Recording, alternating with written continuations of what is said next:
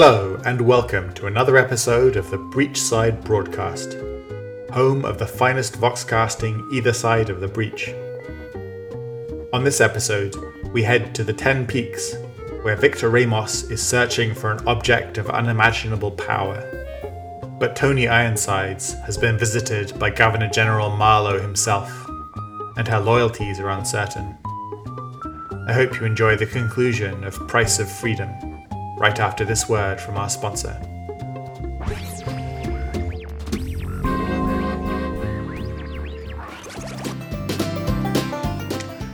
This episode of the Breachside Broadcast is brought to you by 10 Peaks Outerwear.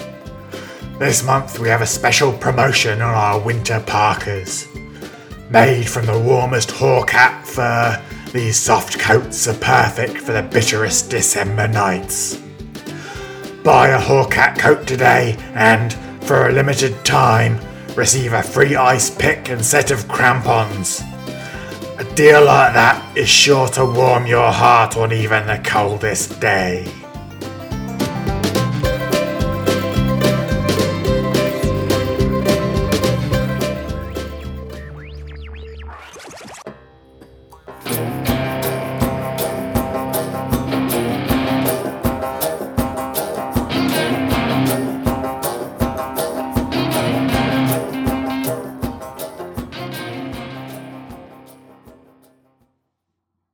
The 10 Peaks stood like broken teeth against an angry sky.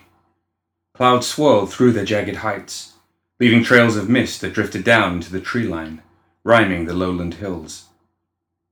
The road that cut up into the heights was gravel-lined and narrow, twisting back and forth on itself before disappearing into the clouds. A humble camp nestled beside the road. Scattered tents fluttered in the wind that cut down the mountain, snowbanks drifting up their canvas sides until they were nearly hidden. Ramos paused at the camp's edge. The place looked abandoned. He signaled to the column of men and machines that followed him, calling the halt. "Bloody woman," he mumbled, his voice lost in the gale. He noticed eyes watching him from the tree line and turned to face them. They were spindly little creatures, little more than an animating spark of magic forced into a mass of ice and given an approximation of free will. The ice garment huddled at the bases of the trees, peering at him with eyes the black of burning coal. "Rasputina, show yourself." "This the place, boss. Should we unload the rig?" the crew boss asked. He was a big man, his arms bare even in this weather. Ramos shrugged deeper into his coat and shook his head. "We still have miles to go, Hein. We're only stopping long enough to have a chat. If the woman is here, that is." He cast a glance at the half-buried tents. "Rest for the moment, but be prepared for trouble." "I'm here, Victor," Rasputina said. She emerged from the tree line like a ghost, the dark fur of her hooded coat frosted with snow. Her boots crunched through the drifting snow. Ramos made his way to her, lurching through the drifts, cursing when he sank into his thigh, the damp trickling into his boots. When he glanced up, he saw that Rasputina was smirking. He scowled, gathering his pride before crossing the distance. "You are a difficult person to reach," he said, not even bothering to fake a smile. "You might have pulled the snow back to make our trip easier." She shrugged, her expression unchanging, utterly unconcerned with his convenience. "I thought you had taken your toys and finally given up on the idea of chasing down a fairy tale. I'm frankly surprised that you bothered to come back. Do you enjoy the fresh air that much?" "I never give up," Ramos said matter-of-factly. "If need be, I will scour every cave and tunnel within and underneath these mountains until I have found the Soulstone Geode." "Are you certain you can afford that, Victor?" Her eyebrows rose, mocking him with her feigned concern. "You're no longer president. You're not even leading the Arcanists any longer. You're just an old man wandering the mountains in search of something that doesn't exist. If you think I'm not still pulling the threads in those webs, you're far less cunning than I suspected." Ramos used his good hand to motion to the half-buried tents around them. 3 weeks ago, a group of trappers coming through the Blind Iron Pass got lost in the mountains. Seeking shelter, they stumbled into a large cavern lined on all sides with soul stones. Most curious was the floor, which they described as some sort of frozen lake. Rasputina's smile slipped, but only for a moment. Are you sure they didn't make it up? A story to tell their friends, more interesting than one where they wandered through the mountains like idiots, lost. They told their story well enough, Ramos said. Especially the part where your frozen pets attacked their camp in an attempt to silence them. 2 of their number still found their way back to Ridley, however. He regarded Rasputina with an accusing gaze. Of course I have my reasons to doubt them. After all, if you had discovered such a wonder, the very one that you know I have been seeking, it seems natural that you would have reported it to the Arcanists, instead of trying to cover it up. Rasputina sighed. What do you want me to tell you, Victor? The truth would be a good start. Ramos tugged the collar of his coat up to help ward off the chill. Or have you forgotten the things I've done for you? Rasputina pressed her fingers to her temple. You don't need to remind me of my debts, Ramos. I know. Do you? Because I'm standing in the middle of nowhere, scolding you like a wayward child caught in a lie. You've been leading me around by the nose for almost a year now. For what? So that you can keep the Soulstone Geode to yourself? Ramos fiddled with his cuff, adjusting the bulky sleeve as though it was a fine dinner jacket. Without me, Lilith would have killed you all those years ago. Without me, the Arcanists would never have accepted you into their ranks. You use our Soulstones, murder and eat our miners, and depend on our connections and our tolerance for your peculiarities. The most we get from you in return is bad weather and a poor attitude. The wind picked up, bending the trees that surrounded them, drawing the dark clouds that huddled around the mountain peaks down into the valley. Sudden cold prickled Ramos' lungs and took his breath away. Careful, Victor. We are not in your backyard, she growled. You know better than to threaten me, Ramos said. Do I? Interesting.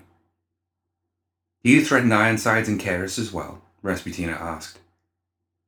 The winds gradually began to calm, and the clouds filtered back into the sky. Or are they your loyal dogs? Cross me and find out, Ramos dared her. He hadn't so much as flinched at her display of power. Rasputina snorted, but her breath didn't steam the air. I won't kneel before either of them, Victor. I won't bow down before you either. She glanced back to the men behind him, all of whom had casually drawn pistols and axes and were doing their best to look nonchalant. None of them were a threat to her, but it was still enough to draw a tired sigh from her chest. Your cult isn't here, he pointed out, his voice lowering to a whisper. This isn't a challenge to your power, at least not yet. I intend to find the Soulstone Geode with or without your help, and I will flatten these mountains if I have to, and then you will see what a real challenge looks like. Rasputina stared at him for a long moment, her hands balled into fists at her side. Finally, though, she sighed and waved her hand in a dismissive gesture. I have enough enemies, Victor, and even fewer allies I can trust. She stared down the column, grimacing as she saw the bundled machinery. You are too dependent on your engines and machines. They won't help you retrieve the geode. Is it as large as I've heard, or is that just another tale? It is large, but that will do you no good.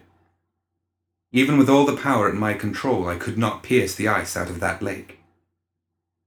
She turned her eyes back to Ramos, looking him up and down. Go home, Victor. Go back to your workshops. Take the Union back from Ironsides. You are not made for this mountain. I may not be, but my engines are, he answered. He reached up, removed his glasses, and rubbed the snow off them. Are you done playing games? Will you tell me where this frozen lake can be found? If you are so determined to die on the peaks, I won't stand in your way, she said. Though go with this warning, Ramos. There is more power in the geode than even you can wield. A rare smirk appeared on Ramos' lips. I taught you everything you know about soulstones, but I did not teach you everything I know. Now, where is this lake? I will show you the way, but you and yours will go in alone, she said, turning to the camp and walking slowly to one of the tents. I want nothing more to do with that place.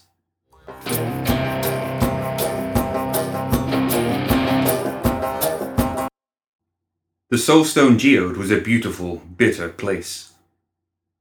A narrow crack in the side of the mountain led into the cavern, protecting it from the worst of the wind, but also hiding it from the sun's warmth. The air was stale and frozen, so cold that it froze Ramos' teeth with each breath, frosting his lungs and sending shivers through his blood. He was wrapped head to toe in a thick fur coat, but it was no defense against this cold. He hardly noticed. The walls of the cavern were crusted with soulstones, sharp and bright, glowing within a power that cast a bluish light through the chamber. On their own, the walls promised a treasure trove of large soulstones, enough to justify a camp if the conditions weren't so harsh. There were enough high-laid soulstones here to fund the Arcanists for years, if not decades. Ramos couldn't have cared less about them. The real treasure lay below. At some point in the past, the broad bowl of the geode had flooded, freezing into a floor of iron-hard ice that glittered with the glow of the buried soulstones below. And somewhere, buried deep in that frozen lake, was a huge soulstone of incredible power. Ramos could feel it in his bones, a thrumming harmony of magical energy that called to his very essence. With that soulstone, he could power a whole city of constructs, maybe more. He wouldn't just be able to power his Leviathan. He could make an entire fleet of Leviathans. The possibilities were endless. If he could get to it. The way things were going, Ramos wasn't too optimistic about that. His hands tightened on the metal cane he was using to keep his balance. What is taking so long? He asked, his voice tense with frustration. The workers he brought with him were bundled against the cold, their thick gloves and padded coats making them clumsy. Every few minutes, someone dropped their tools or slipped on the ice, and it usually took longer for them to recover than they'd actually spent digging. It was infuriating. This cavern's no good, boss, Hein finally said. The crew chief was bundled up under a thick coat, and he pushed it back over his head as he shuffled over to Ramos. These are miners, not mountaineers. Put them in a tunnel, give them a shovel or an axe, and they'll cut stone until they drop dead. But up here, in this cold, Hein shook his head sadly. They're just not cut out for it. We've got the soulstone heaters, turned up as far as they can go, but they're just not doing anything to soften the ice or keep us warm. What about the drills?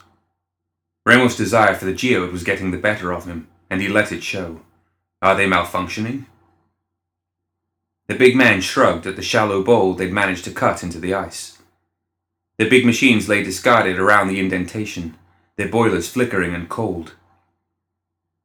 Half the engines aren't working in this cold, and the other half are just seizing as they start to get going. We'll waste more time trying to get them to work than if we just did it ourselves. Better to stick to hand tools. Given a century to work and 100 more men, you might be right, Hein, Ramos sighed. I've neither that kind of time nor that many workers. Get the drills running, man. With respect, boss, it's more than the cold, Hein said, his voice lowering. The men are spooked. They saw something under the ice. Something big down in the water. The only thing under that ice is the soulstone, and their own graves if they don't get working, Ramos yelled, his composure finally slipping. I respect results, not excuses, Hein. Do you understand me? Sure, Hein said, turning away. But all this yelling, boss, it don't exactly inspire the men. Ramos watched, quivering with rage as Hein returned to the workers. What made him more upset was that he knew the foreman was right. He was so close. So close.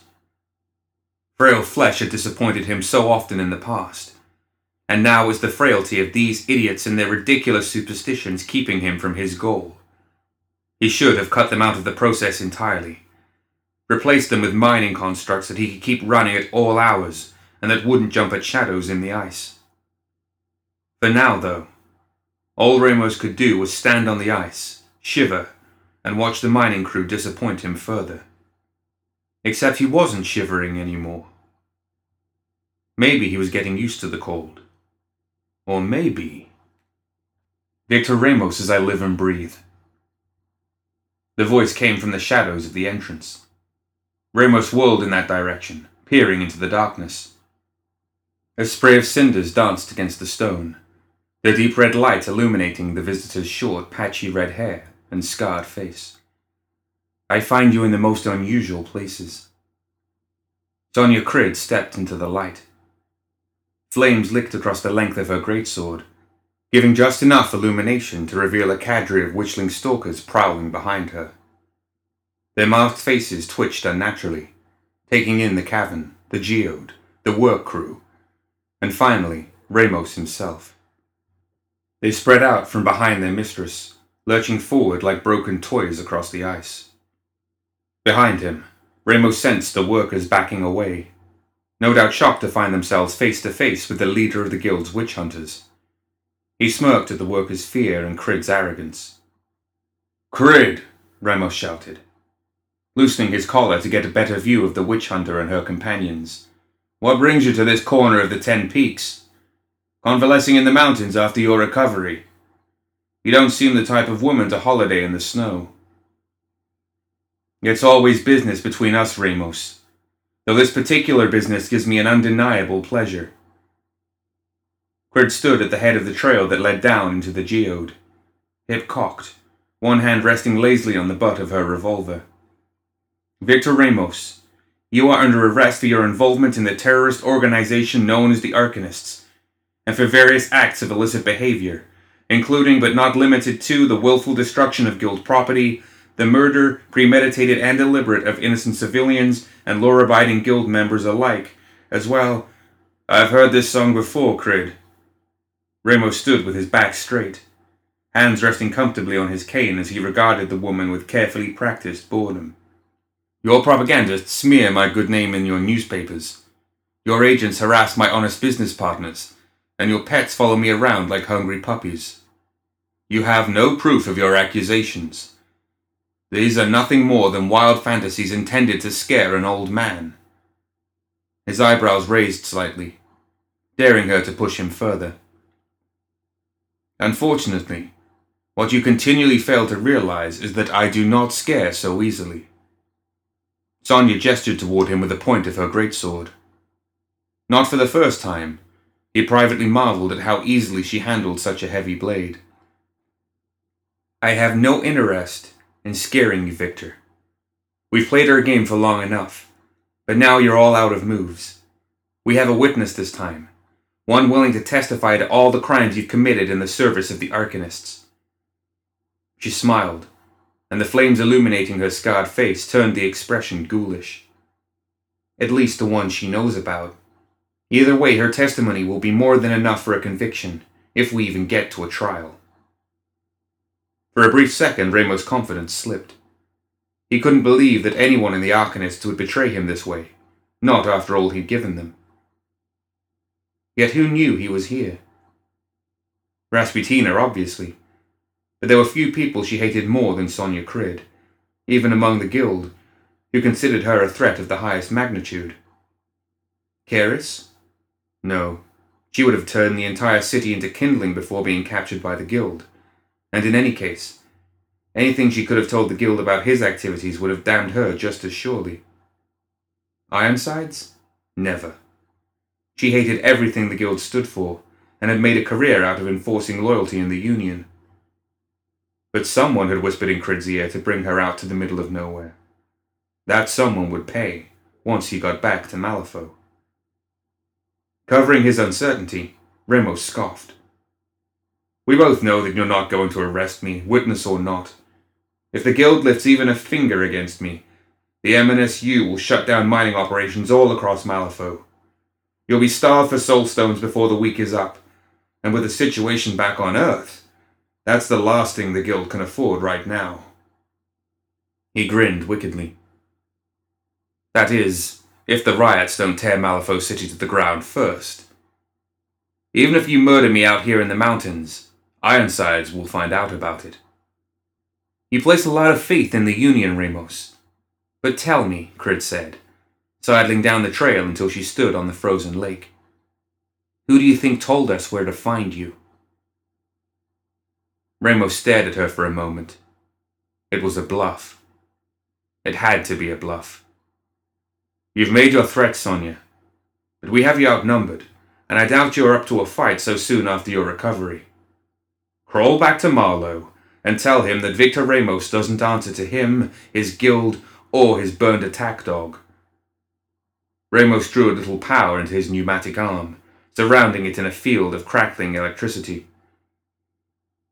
You can tell him yourself, though I doubt the statement will have as much impact once you're wearing a control collar. Crid nodded sharply to the witchlings. As one, the disturbing little creatures swarmed forward, blades and pistols drawn. Ramos motioned, drawing electricity into his fist, and hurling a bolt of bright power into the closest stalker. The creature gurgled, as bolts of light coursed through him, turning the ice beneath into steam and water. The witchling stumbled, fell to the ground, and exploded in a fireball that sent shards of ice in every direction. His companions rushed on through the smoke, unhindered by their fellow's death. Bullets whined through the air around Ramos, bouncing off the electrical shield he threw up to protect himself. As he fell back, Ramos cast a glance towards the workers. Hine, O'Malley, take care of the two on the left. The rest of you take the right flank, while I deal with Crid. A pair of workers stepped forward, hefting shovels in their beefy hands, but Hine's massive arm blocked them. Remember our orders, Hine said. The crew chief clenched his jaw and pushed the other two Unionists back. This isn't our fight. Boss's word. Ramos reeled. Bullets pinged off his electrical shield, and he threw another lightning bolt at a stalker, forcing it to leap to one side to avoid death. I'm your boss, Hine. That is a direct order. Not anymore, sir, Hine said, shaking his head sadly. Not anymore. Ramos' heart fell clean through his chest, leaving a void as he realized the truth. Ironsides. It was her, after all. How could she possibly? A lance of pain stitched across his chest. One of the witchling's bullets had found its mark. Ramos' tunic was scarred, and a shallow wound welled with blood beneath the fabric. As Ramos watched, a curl of smoke puffed free of the wound, and then his chest erupted into witch-green flames. They roared across his arm, burning his coat and searing it to ash with alarming speed. He pulled himself free of the flaming garments as quickly as he could, tossing it aside before Crid could get a fix on him. Ironsides would answer for this, he swore. But first, he had to deal with Crid. By the time he had freed himself of the burning coat, two of the witchlings were nearly upon him, shoving his electrical shield forward to bowl the stalkers off their feet. The respite from their attacks gave him a chance to slip away. There's nowhere to run, Ramos, Crid called. She walked casually forward, ignoring the circle of Union workers who stood around the edge of the lake, fuming to themselves. Your battle is over. Surrender and we'll go easy on you. No yellow room, no execution. Just the rest of your life crammed into the smallest cell I can find. You have my word. Your word is worthless, Ramos shouted back, sending arcs of lightning through the air. The stalkers danced backwards as they peppered his renewed shield with arcane shot. You're the last person in the guild I would ever trust. Apparently you can't trust anyone. Crid raised her arm and sent a plume of twisting flame arcing across the melting lake. Ramos threw both hands forward, pouring all his magical strength into bolstering his repulsion shield. The wave of fire deflected off the shield and roared out to either side of him, reducing a handful of his erstwhile workers to ash and cooking the autodriller's boiler chamber. The engine cracked open like an egg, spilling metal parts and smoke into the low ceiling of the cavern. The blast rolled through the cavern like a tidal wave, sending the stalkers to their knees and surviving Unionists behind whatever cover they could find. The autodriller's boiler showered metal parts down around it like burning rain, hissing where they landed on the ice, spotting the ground with pools of boiling water and flaming oil. Ramos stood in the middle of the chaos, the blast wave fluttering his wispy white hair. He couldn't keep himself from grinning. "I can trust myself, Crid," he said coolly, "and my machines." With a wave of his hand, Ramos drew electrical power into the air. Lightning danced across the ice, flickering into the wreckage of the engine, making the scattered metal dance and spin. The air in the room grew heavy, as Ramos forced his will upon the broken metal, bringing order to chaos, schematics dancing through his mind like lightning as he animated the lifeless metal. An army of mechanical spiders poured out of the wreckage and skittered forward to attack. "You always put too much faith in your toys, Ramos," Crid lashed out, flames roaring through the air as they split into burning tongues and scoured the metal spiders, melting steel and boiling oil. But still the spiders came. The trio of singed stalkers lurched forward, snapping misguided shots at Ramos. The ruined bullets hummed off his deflection shield, casting sparks and leaving the stink of spent powder in the air. Ramos twitched his will, and the first stalker fell under the scything limbs of his mechanical spiders. As it died, the witchling exploded in a fireball, dragging its murderers into death alongside it. The other two stalkers danced away and took advantage of the distraction to draw the shattered rune blades from their backs. Ramos caught the first stalker's blade with his steel hand. With a thought, he sent lightning up his arm and into the blade, though the bolts fizzled as they encountered the runes etched onto the sword's surface. He redoubled his efforts, and beneath his fingers the metal of the blade began to char. With an effort, Ramos twisted the sword aside, then smacked the stalker across the face with his cane, sending it stumbling backwards. Another bullet sang through the air, this one catching Ramos in the shoulder. He lurched back, and witch-green flames again sprang up his chest. The pain was intense, the sort of pain he had felt when he was forced to amputate his own arm. Dark numbness began to spread through his chest. Gritting his teeth, Ramos threw his arm in the direction of the stalker that had shot him and drew magnetic power into the air. The creature would be on him in a heartbeat, but Ramos focused on one of the metallic spiders behind it. The soulstone embedded in the tip of Ramos' cane flared into brilliant light, then winked out. The spider's leg trembled for a moment. Then it lurched into the air, his magnetism spell drawing the machine toward him at intense speed.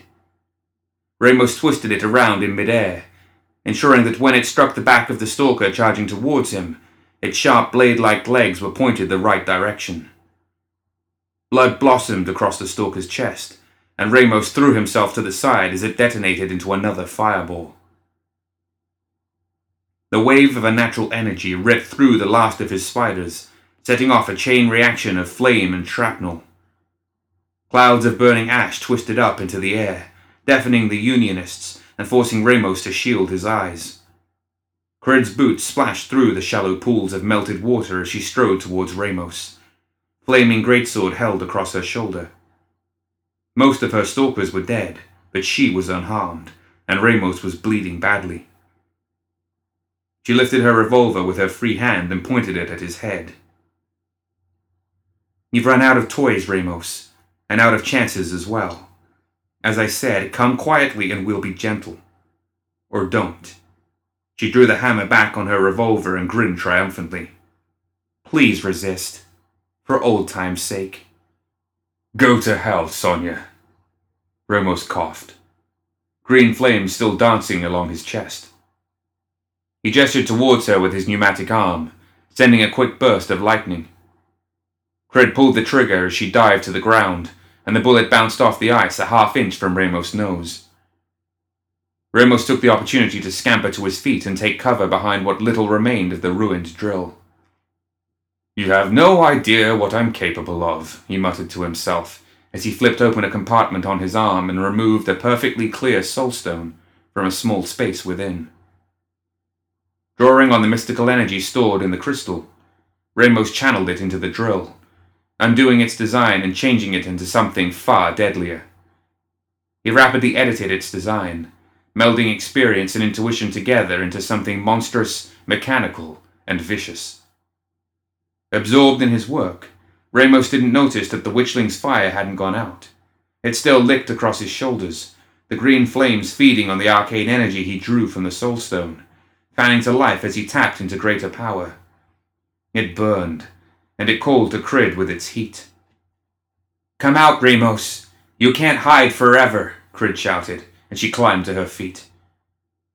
Her eyes were upon the towering ruin of the machine which was pulling itself back together. No, not back together. It was twisting itself into some sort of mechanical death spider, its legs tipped with spinning drills and heavy plates of flame-resistant steel. "Be with you in a moment, my dear," Ramos whispered. He pressed his hand against the mechanical creation, forming it with his mind as the energy flowed out of the stone, through him and into his death machine. It was nearly complete. "In fact," Crid yelled as she stretched a hand toward him, "you can't hide at all." The flames roared past the machine, twisting and spiraling around its bulky form in a way that shouldn't have been possible. Ramos stumbled backward in surprise and threw up another repulsion shield, but the flames curled around behind him and slammed into his chest, drawn by the green flames that haloed his shoulders. Ramos screamed as the pain reached him, collapsing his shield and dropping him to the ice. He reached toward the construct, focusing his mind, pressing his will against the metal, trying to finish the spell that might save him. A second blast of flame scorched the air, roaring over Ramos' unprotected body and drawing another scream from his seared throat. He slammed his steel fist into the iron-hard ice of the partially melted lake, his blood freezing even as it splashed across the dark surface. Ramos' eyes were wide open, shock gripping his mind. In front of him the spell collapsed, his construct falling to pieces even as Crid stepped around the burning hulk of the drill. Ramos stared down into the depths of the lake as his mind slipped away into darkness.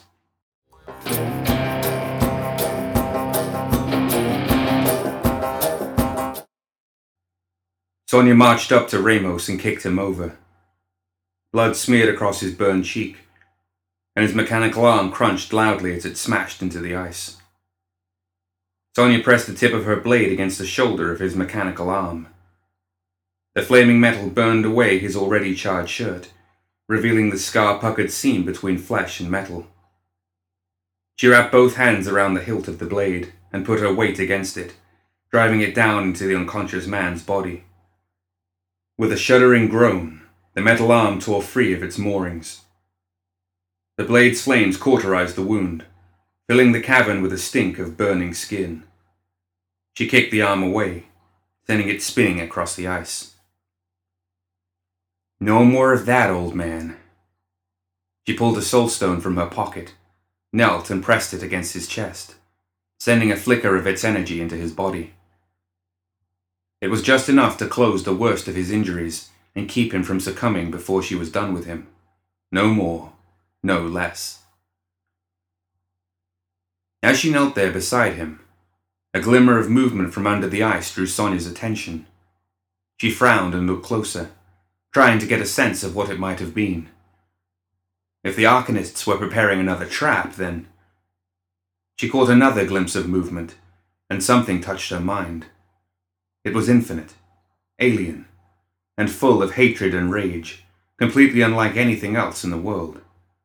And yet it was also familiar to Sonia, in the way that one never truly forgets their darkest nightmare. She staggered back from it, falling onto her bottom and scurrying away as quickly as she could.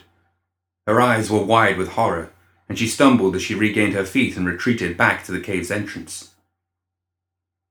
What was Ramos looking for in this cavern? She demanded of the workers, panic evident in her voice. What was he digging for? The workers exchanged worried looks. They'd never heard about Crid being frightened of anything, so seeing it in person. A soulstone, Miss Crid, that's all. She reluctantly cast another glance into the half-melted lake. Do not linger in this place. There are greater demons here than any of you can imagine. She snapped her fingers, drawing the attention of the remaining witchling as she pointed to Ramos. Tie him up and get him out onto the mule. I want to be down this mountain as quickly as humanly possible. The witchling pounced, moving like a disjointed bird, its gnarled hands strangely gentle as they trussed Ramos up and carried him from the cavern. When the pair were gone, Hein let out a mighty sigh, cast a glance down into the clouded ice lake, and then tossed his pickaxe to the ground. Pack it up, folks, he called. We're done here.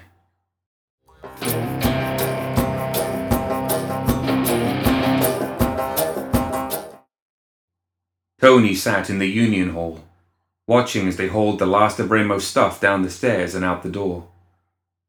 The hall was quiet. There was a crowd of miners, but their usually boisterous atmosphere was subdued. They were all watching Tony without looking at her, without even acknowledging her. It was worse than before somehow. It was lonelier. When the last scrap of Victor Ramos was gone, Tony marched up the stairs and into her office. It felt so empty now. Only the desk, its overstuffed chair, and the stool where Marlowe had sat to make his offer remained. Tony sighed and sat down.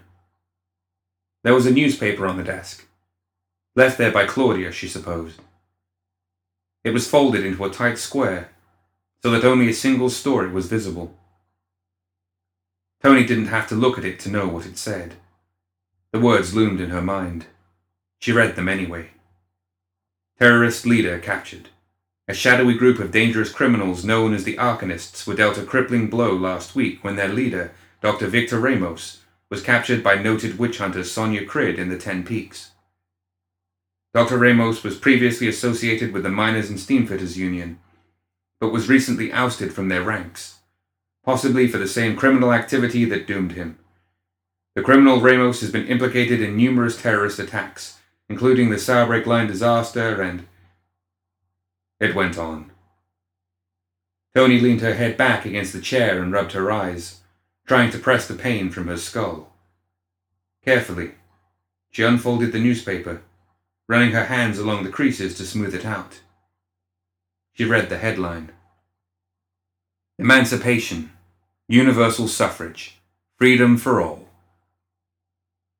In a surprised reversal of previous law, the United States Congress unanimously approved the 15th Amendment to the Constitution, allowing all citizens, regardless of race, creed, or gender, to live free and take part in the government of the United States.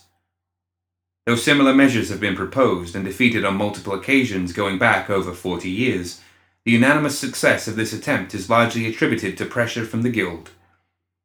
While this unexpected turnaround resulted in unrest and riots in many states, the Guild quickly stepped in to assist with the United States peacekeeping efforts. We are pleased to welcome our American brethren to this new age. Guild Magister Jacinta Guillem Rosa Garcia is quoted as saying, While there is a price for freedom, the Guild believes that it is always worth paying. In these times of warfare and unrest, we must come together as a people rather than allow arbitrary lines of race and gender to divide us. I can see your puppet strings, Marlowe, Tony muttered to herself. For both our sakes, I hope she's right. It's 20 years too late for Pa, but... Tony paused, feeling around the edges of that loss, waiting for the grief to overwhelm her. Instead, she found something else. A hope for some other little girl who might grow up with a father because of something Tony had done. It didn't erase her guilt at having betrayed Ramos, but it did put it in perspective. She nodded to herself. 20 years too late for me, but just in time for someone else. Just in time.